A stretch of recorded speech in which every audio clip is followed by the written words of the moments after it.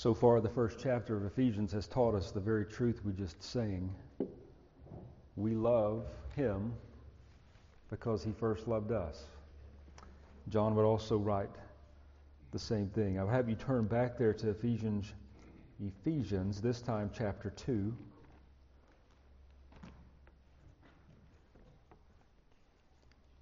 Took us several weeks to make it through the first chapter. I suspect it'll take us several to make it through the second chapter as well. When you look at the first verse of this second chapter, you're going to immediately recognize that we've come to a monumental place in the Scriptures.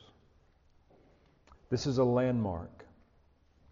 Any doctrine concerning sin and salvation, really any theology that one would hold to, this first verse of Ephesians 2 has to be dealt with. This is not one that you can conveniently skip over and still, in the end, prove yourself to be biblical. And it's not found alone here. Colossians, very much the parallel of Ephesians. Verse 13 of the second chapter says very much the same as what we're going to read here.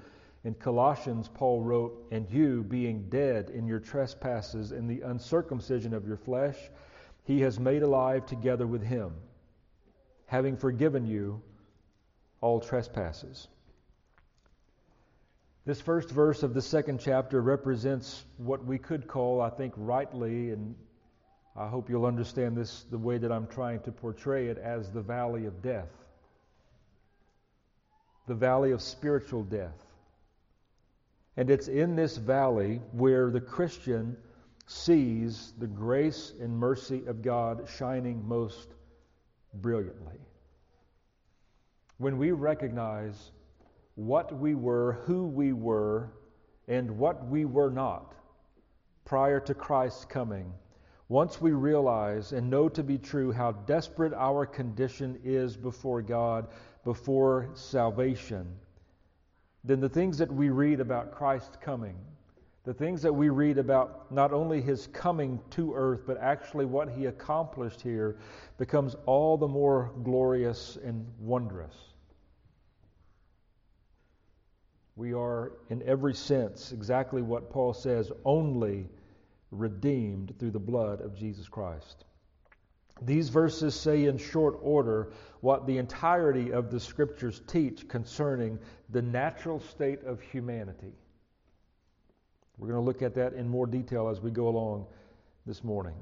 When we take the first paragraph of this second chapter together as a whole, some would say the first seven verses are one long sentence in its original language, and that's true, but some would expand that to the first 10 verses, depending on how you punctuate things.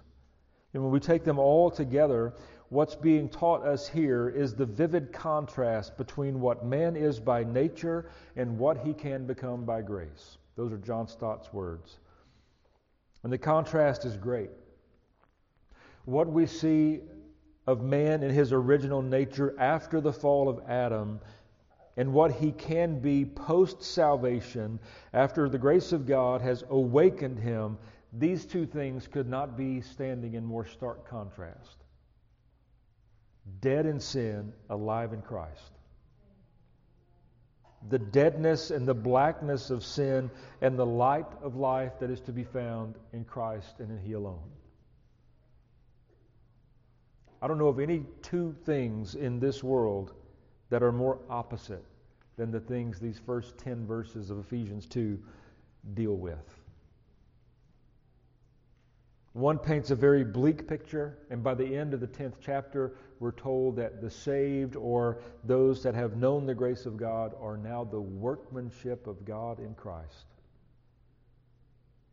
So the soul is moved from verse 1 to chapter 10 from the realm or the kingdom of darkness and translated or conveyed over into the kingdom of the Son of His love. But all that we can do this morning, all that I can do this morning, is just look at this first verse. And you might see there's just a few words here, and that's true, but these few words are full of truth. Full of truth that we must, by the help and grace of God, digest unto the glory of God. So let's read them. Just the first verse. I'm reading from the New King James. That's going to be important. I'll tell you why in just a moment. And you he made alive, who were dead in trespasses and sins. Let's pray.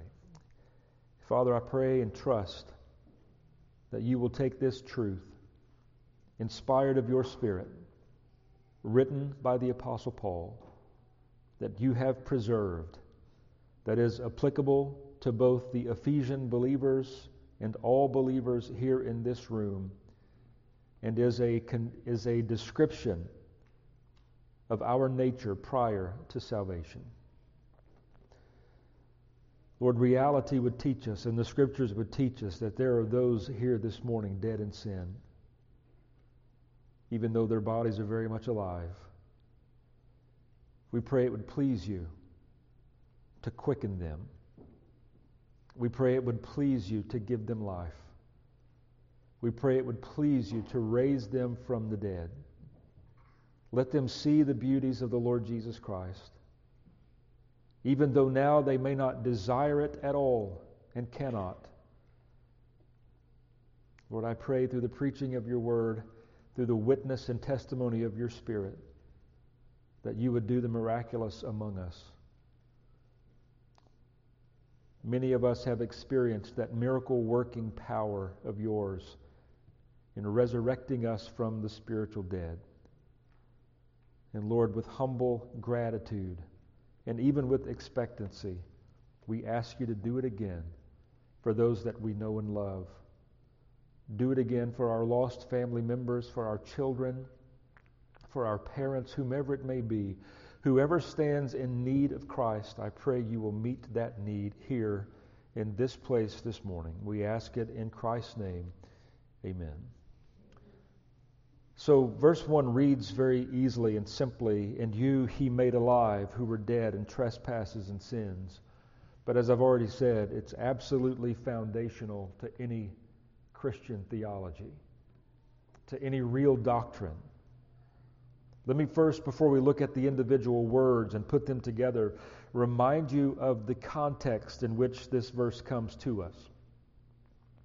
And to do that, I want to take you back to verses 18 through 20. And really, we're jumping right back into the middle of Paul's prayer for these newly converted Ephesians. And he asks that the Lord would give them the spirit of wisdom and revelation in the knowledge of Him, that the eyes of their understanding would be enlightened, that you may know what is the hope of His calling, what are the riches of the glory of His inheritance in the saints, and what is the exceeding greatness of His power toward us who believe, according to the working of His mighty power which He worked in Christ when He raised Him from the dead. And stop reading right there. If you were to open a parenthesis there and not close that parenthesis until the end of the chapter, I think the real meaning and force of the first verse would come. And I'm going to read it to you that way. Just go back to verse 20. Speaking of the exceeding greatness of the power toward us who believe, which He worked in Christ when He raised Him from the dead, and in us who were dead in trespasses and sins. Here's the correlation that is made. In that parenthesis, the rest of verse 20, all the way through the end, it's as if Paul's mind gets so enraptured with the glories of Jesus Christ that he just can't help but go and detail and describe what it means for him to be seated in the heavenly places, what it means to be that all things have been put under his feet, and what it means that he has been given to the church as its head. But now he gets back to his point. His point being, the same power that raised Jesus Christ from the dead is what is necessary and what has proven to be operative in the lives of those who are believers. He raised Christ from the dead. He raises people from the dead. Amen. And this is not a physical death that is in view here in verse 1. So after this excursus concerning Christ's universal lordship and his headship over all things to the church, we're brought immediately back to the working of the exceeding great power of God operative in us. Jesus was dead. He was buried as proof and evidence of it, but God raised and exalted him.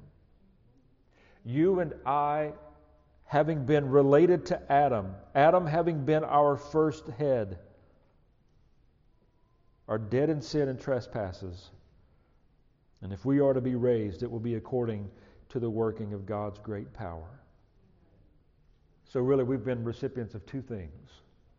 If you're saved, you have been recipients of at least two things, and you can open these two things in myriads of different ways. First, we have been recipients of the power of God operative in our life. You don't have to look at the mountains. You don't have to look at the sunrise.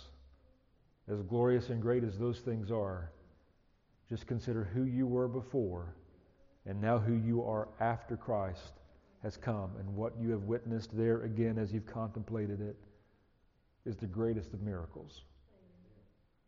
So we've been a recipient of the power, but also the great mercy. What was it in us that caused him to raise us from the dead? Well, Paul has gone to great lengths in chapter 1 to tell us that it's according to his good pleasure. That there was nothing in us. We just sang, it's not what my hands have done. It's not what I have done that has secured salvation for me. It's all about what Christ has done. He loved me, therefore I love him.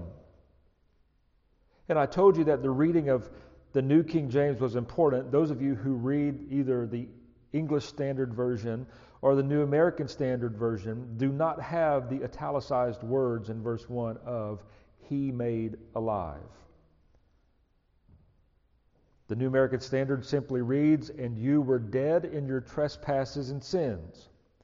The English Standard Version reads very similarly, just changing one word, and you were dead in the trespasses and sins.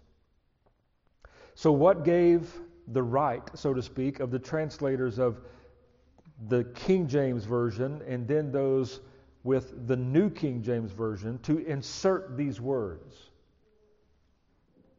Well, we haven't read it yet, but if you'll skip over to the 5th verse. Verse 5. Even when we were dead in trespasses, made us alive together with Christ. By grace you have been saved. That is a description of the operative power of God in our lives. So the main verb, the verb that shines throughout all 10 verses here, is that verb, He made us alive together. And so the King James translators and those who are responsible for the New King James, they import the force or the sense of that verb back into the first verse so that it reads correctly in English. I'm not saying that the New American Standard or English Standard Version don't read correctly, but I'm just trying to say that's why it's there. It's there for a reason. We need not get worried that it's in one and not the other. Here's an important note before we move on. This verse describes all of humanity prior to salvation. Some deal with these verses by saying, no, this is just a description of Gentile believers before Paul writes these things to them. And in fact, if you go on into the 2nd chapter, there's great things said about the Gentiles, about their being without God in the world, with no hope, strangers from the covenants of promises, and aliens from the commonwealth of Israel. Those things do apply only to the Gentiles. Paul asked the question, what advantage then does the Jew have in Romans? And how does he answer the question? Much in every way. God gave them His Word. They had His law. They had as much as they could know about Him at that point in time. And so some take that thought and they bring it back to verse 1 and say, this is just a description of the Gentiles. But can I remind you of something? And if you have your Bible open, just look at this with me in Romans chapter 3. And look at verse 9. Paul asks the question. He says, "What then? Are we better than they?" And what he's asking there is the Jew better than the Gentile? Not at all, he says. For we have previously charged both Jews and Greeks or Gentiles that they are all under sin. It is written, "There is none righteous, no, not one. There is none who understands. There is none who seeks after God. They all have sinned. They have together become unprofitable." So all of humanity is lumped into one group by Paul in Romans 3, and we're right to understand it that way here in Ephesians chapter 2, verse 1. Nor does this refer to those, nor is it confined to those who were simply alive in Paul's day. Some think that's what it means. If you go back to Romans 5, verse 12, let's dismantle that argument as well. Romans 5, verse 12 says, "Therefore, just as through one man sin entered the world, and death through sin, and thus death spread to all men because all sinned." So the analogy of Scripture, or the totality of Scripture, teaches us that this description by Paul of man in his natural state applies to all of humanity. Not just the Gentile, not just those who were alive at this writing, but all are confined under sin. What does Paul say about us? What does Paul say about the Ephesian believers prior to their conversion?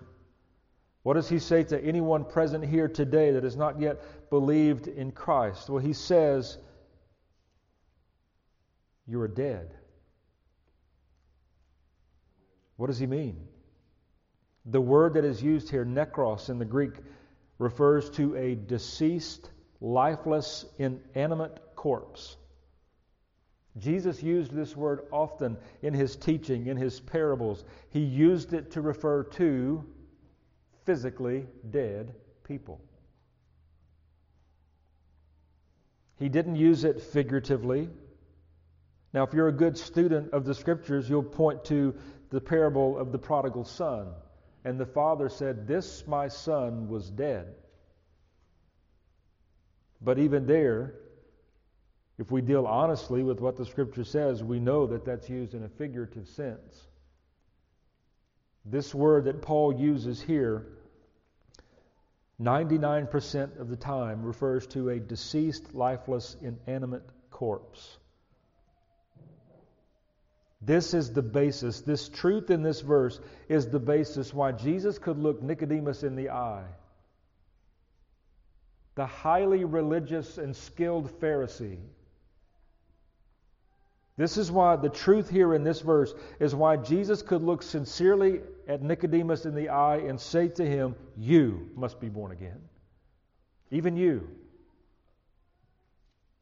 With all of your religion, with all of your learning, with all of the things that you know, you are able to dot the I and cross the T of the letter of the law. But you must be born again.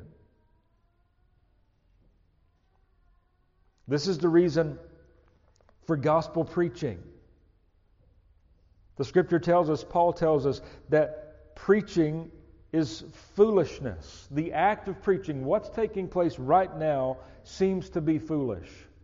I mean, this is something that probably you will not experience in any other form in the rest of your week. Someone standing before you, addressing you in this way for any length of time. This is something unique to Christianity. The preaching of God's Word is unique, but this is the reason, the truth that is found in this first verse is the reason. Because we are told that it is the preaching of the gospel itself being the very power of God unto salvation. And isn't that the context in which we find this verse? Paul says, "I want the Lord to make you aware of," that you would know the exceeding greatness of His what? Of His power.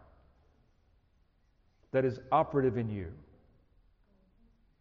How does that come? It's mysterious, yes, but as the gospel is observed, as it is preached, as it is studied, as it is read about, as the Gospels themselves are read, and as Jesus makes himself known, it seems to be, indeed it is, the very thing that the Lord uses to awaken the spiritual dead to life. And then we can take Jesus' words to Nicodemus and make them a broad application. Not only must the self-righteous Pharisee surely of him than everybody else, but notice what Jesus said to him: you must be born again, or you will not see the kingdom of God.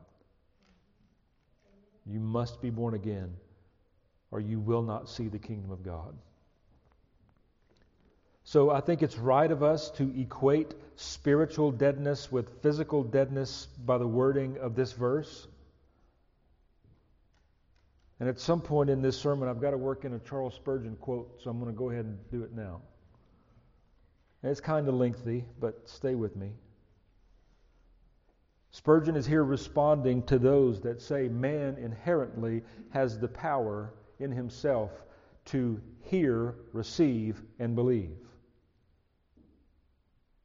Those who would say that natural man, even though the Scriptures clearly say that the natural man cannot discern the things of God, he cannot understand the things of God because they are spiritually discerned. Even though the Scriptures say things like this here about the spiritual condition of men and mankind, there are those who would say, well, man retains this inherent ability to believe, receive, and hear without some operation of God upon him. Here's what Spurgeon said. Scripture tells us that man by nature is dead in trespasses and sins. It does not say that he is sick, or that he is faint, or that he has grown callous, or hardened, or seared. It says that he is dead. When the body is dead, it is powerless. It is unable to do anything of itself. And when the soul of man is dead in a spiritual sense, it must be, if there is any meaning in the figure, utterly and entirely powerless and unable to do anything of itself or for itself. And I like what he calls attention to. Why would Paul even bring this up? Why would he use the imagery? If he's not meaning us to take it at face value, why does he say the power that raised Christ from the dead is the same power that raises you from the dead? But Spurgeon goes on and he says, when you see dead men raising themselves from their graves, when you see them unwinding their own grave cloths, when you see them opening the lids of their coffins and walking down our streets alive and adamant as a result of their own power, then perhaps you may believe that souls in sin and the deadness of sin may turn to God, recreate their own natures, and make themselves heirs of heaven. And he closes that by saying, but not until then. Until you see that,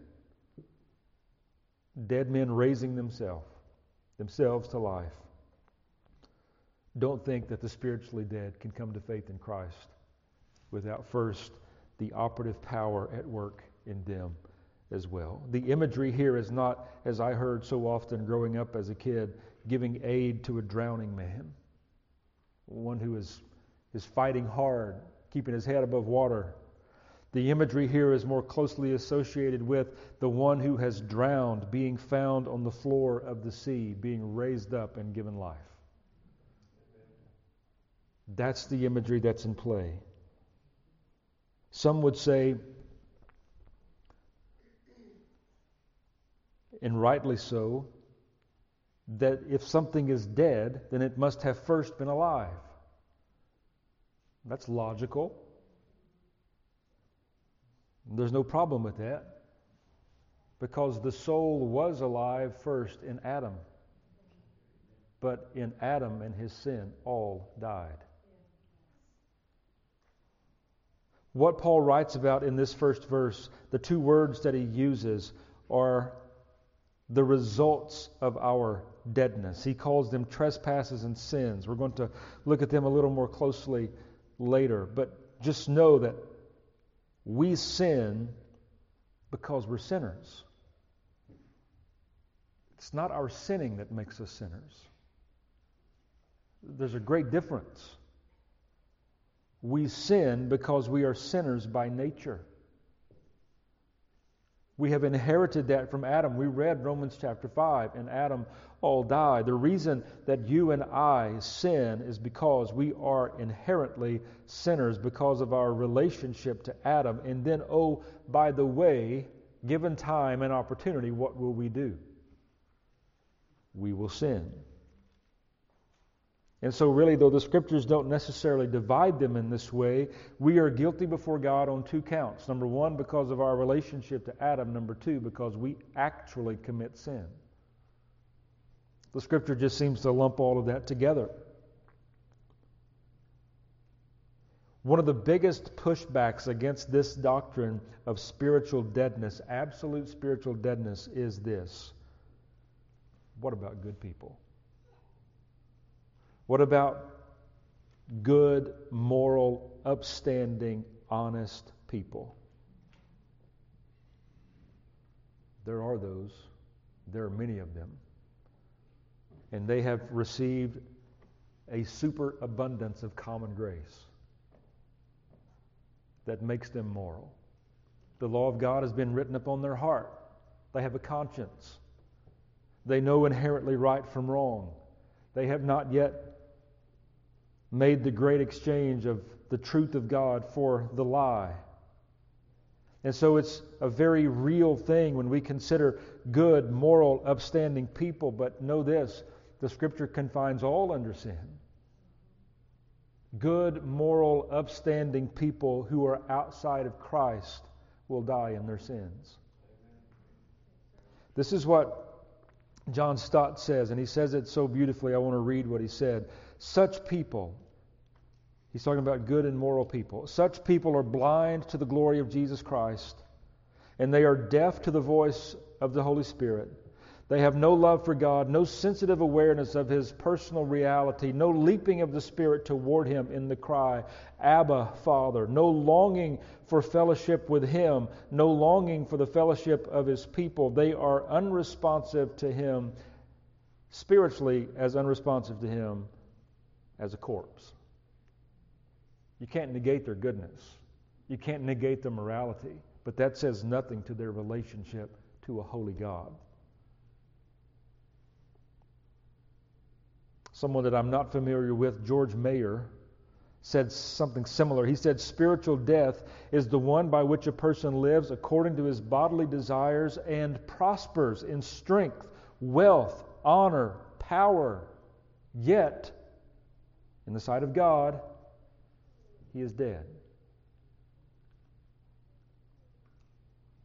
So look at the twofold description that Paul gives to this spiritual deadness.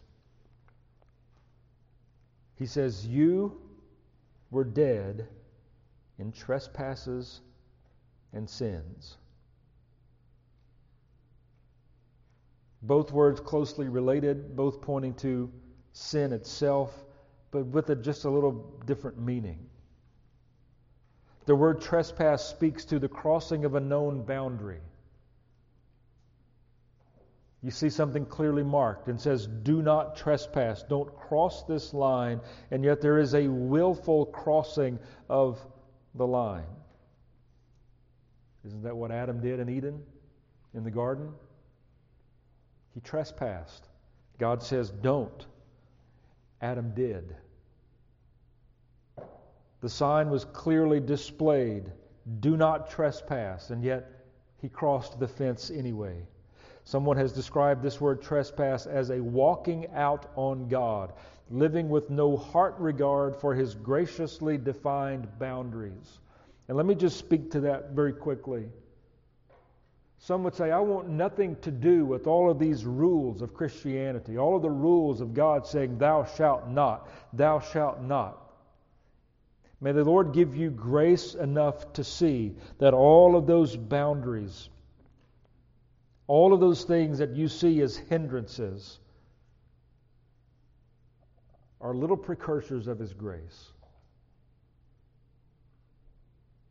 Those are small ways that even His common grace can become very much alive to you. And you can live just like this person described, dead in sin, but yet prospering in strength, wealth, honor, and power, and might. And yet unto the things of God, you're totally dead unto them. But then there's the second word that Paul uses, not just trespasses, but sins. And you've probably often heard the word defined as the missing of the mark. And the image comes to your mind, right, of a child. I remember my boys very often, they would have bow and arrows, and they would be lying all over my yard, and I have to pick them up before I could mow, but that's beside the point. They would try to pull back and hit the mark of the target, and sometimes they would get close.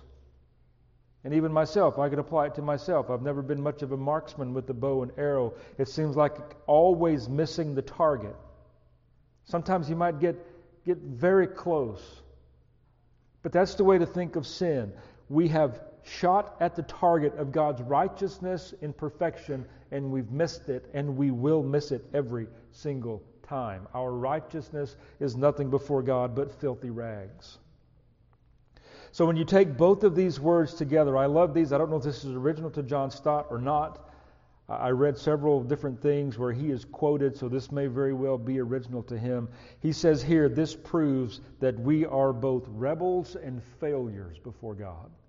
God says, don't, we rebel, and we do. God says, here's the mark, and we fail to hit it every single time. We are rebels and failures against the goodness of God. How greatly were we in need of the exceeding greatness of His power, that same power that raised Christ from the dead. How greatly in need were we that He would come and work that same power in us, raising us from the spiritual dead. Have you ever wondered things like this? I don't think this is unique to me. Why do we read about things like we do in Romans chapter 1? If you go to Romans chapter 1, God displayed before everybody, even those in Romans chapter 1, His creation. They knew certain things about Him. But there is a grading downward of the things that people just continually put off, rebelled against, and held under, suppressing the truth. You know why we get to the end of Romans chapter 1 and God finally just turns them over? He says, enough. You go be you. You know, the reason there is not attributed to a lack of education. It's not attributed to the lack of government. We don't need more government. We don't need more education. The reason is not attributed to intelligence or lack of intelligence. The reason that there are a people who know so many things according to common grace about God and yet reject it all is because they are dead in sin. Educate them all you want. Govern them all you want. It's not going to matter. That's why the idea that the lost world has of some future utopian society that's going to be ushered in by the brilliance of man, it's never going to happen. Why is that? Deadness and sin. Why is there no hope in the world apart from Christ? Because of deadness and sin. Why was Christ humbled in the first place? Why did He not consider it equal or robbery to be equal with God, setting aside the glory that He had known from all eternity past, setting it aside for a moment? Why was that necessary? Because of the deadness of men and sin. What about the exaltation of Jesus Christ, the raising Him from the dead, giving signal that He has triumphed over the grave and sin and Satan himself? Why was that necessary? Again, the answer can only be because of the deadness of men in their sins. All of this was necessary. Not one thing that Christ has done for us could be left out. All of it was necessary because of the deadness of sin. Do you sense this deadness even while you live? Is the Spirit of God coming alongside of you? Has He regenerated you so that you can see that, yes, once I was very blind, but now I see. Once I had no feelings for the things of God. Once I could read the Scriptures and it was like a dead book to me. I had no appetite for it. I had no appetite for His church. Please hear me. If those are your senses, if those are the things that you are feeling, do not be deceived. People that have been made alive in Christ, though yes, we still continue to wrestle against sin, there is some yearning after spiritual things in the depth of your soul. Where the Spirit of Christ is, He bears witness that you are indeed a son or the daughter of the Lord Jesus Christ. We need, you need, I need a mighty working of God upon us. The breath of His Spirit must breathe upon the dryness of our deadness and give us life. You remember Ezekiel's Valley of Bones in the 37th chapter, right? He looked at them and saw, they're not just dead, they're really dead. They're dry. Even all of the sinews and all of the things were gone. It's just a pile of bones. I think that's the picture that Paul is painting of humanity apart from Christ, outside of Christ, as a result of having fallen in Adam. We need that same Spirit of God to come along and breathe upon us. The same Spirit that breathed into Adam's nostrils and made him a living being. This is what we need. This is what your children need. Pray this for them. You can't coerce them into heaven. They may respond to certain questions. They may submit themselves to whatever you want them to do. But ultimately, if the Lord doesn't raise them from the dead, it's all in vain. So what is the greatest act of parenting that you and I can do? Not leaving the other things undone. But what is the greatest act of parenting that we can do? Plead with God. Please save my children. Plead with God. Please save my spouse.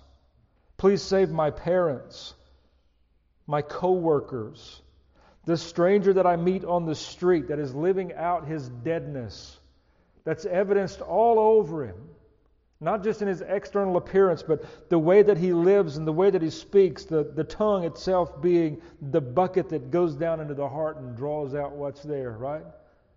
We need this power of God to come up on them. There is no salvation apart from this exceeding great working of His mighty power. And please let us not be of the sort that give ourselves too much credit. According to what Paul describes here, what credit could you take into yourself anyway? All glory to God.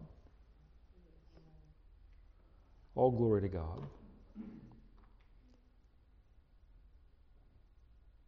That's why we give ourselves to gospel preaching.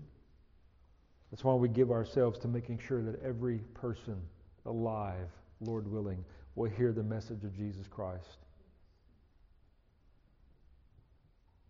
You and I cannot awaken them from the spiritual death, but we can hold them under the fountain of grace until they drown in it.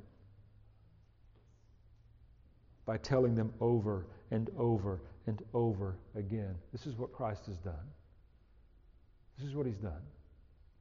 This is your condition before Him, but this is what He's done. This is the remedy. Will you come to Him? We're not of the sort that believe in some cold fatalism. We're not of the sort that say what God is going to do, He's going to do regardless of what we do. We understand we have responsibility.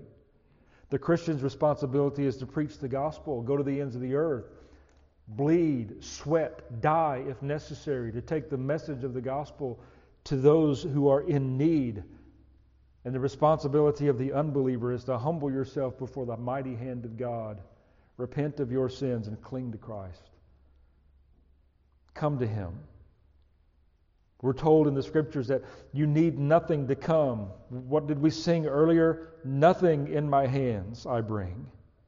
So any teaching or doctrine or theology that says you must first clean yourself up externally or internally, that you must have the right kind of things, you must get things in order before you come to Christ, we immediately throw those things out the window because the Scripture says, come and buy with no money. Isn't that language strange in our ears? Come and buy with no money. Come and take of the life-giving stream of the gospel. I'm looking for a hymnal. I don't see one. I wanted to read something. This is probably not the right one. It's not. Someone work from memory. I came to Jesus, that song that we sang earlier. I heard the voice of Jesus say, come unto me and live. Will you stoop down and drink and live?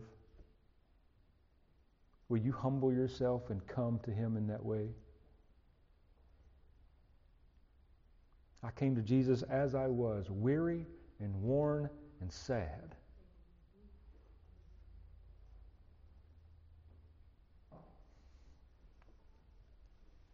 He delights in you coming in that way. He doesn't receive Nicodemuses. He receives women caught in adultery. He doesn't receive Saul of Tarsus. He receives men and women who come to Him bearing the marks and the wear of sin upon them. He eats and dines with them. He loves them.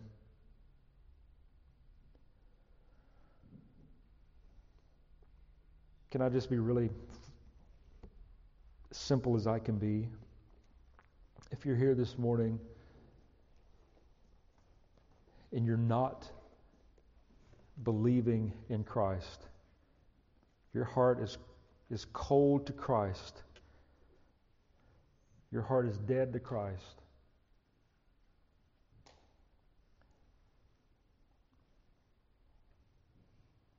would you just say something like this? Just pray. Admit, I have no sense of anything regarding Christ. He knows this already. You're not revealing anything to Him. And just ask, would you make me alive to the things of Jesus Christ? Would you invade my dead space and give me life? Would you make me feel my need of you? You see, this is the day of salvation. This is the day of grace. Please don't be so obstinate and headstrong that you will come to your dying hour and everything depend on you. It will end badly for you.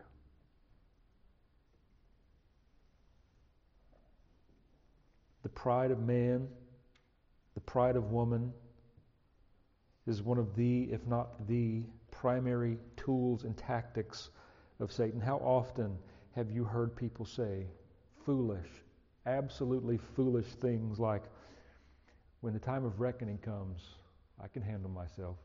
You ever heard somebody say that? Don't you just pity people like that? They have no idea. And they're just speaking out of the deadness of their heart. You must have someone intercede for you. And that someone is Jesus Christ. Will you not come to Him?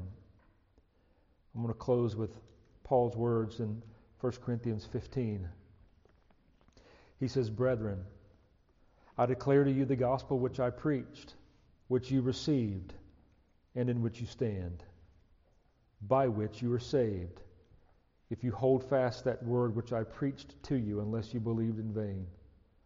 For I delivered to you first of all that which I also received, that Christ died for our sins according to the Scriptures, and that he was buried, and that he rose again the third day. I pray and trust that that's the best news that you've ever heard. If it is, give glory to God, because he has dug out your ear and allowed you to hear it. Except a man be born again, he cannot see the kingdom of God. Let's pray. Father, we're thankful that you are a God of mercy, that you are a God that raises the spiritually dead. Lord, I don't pretend, nor do I think anyone here would, or presume upon you to know everything about this working. We cast ourselves at your mercy. We appeal to your grace. Where our thoughts are in error, we submit them to you and pray that you would bring real conviction of that error. Lord, we pray for those that sit here this morning, very much physically alive. Their hearts are beating. Their lungs are taking in and exhaling air. Their minds are racing with thoughts. Their minds are cemented upon the joys that this world has to offer. But even while all of that is taking place, they are dead to the things of God. So we borrow Paul's words here and we pray that you would make them know the exceeding greatness of the power toward them. And those who are believers here, how can we not be humbled? How can we not be driven to our knees with gratitude and thanksgiving?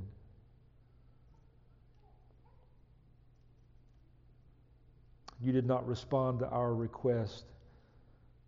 Oh God, you put the request in our heart. Come and save, Lord. Gird your sword upon your thigh. Ride mightily and prosperously because of truth. Come even now and do it, we pray. We ask it in Christ's name. We ask it for his glory and for his sake. Amen.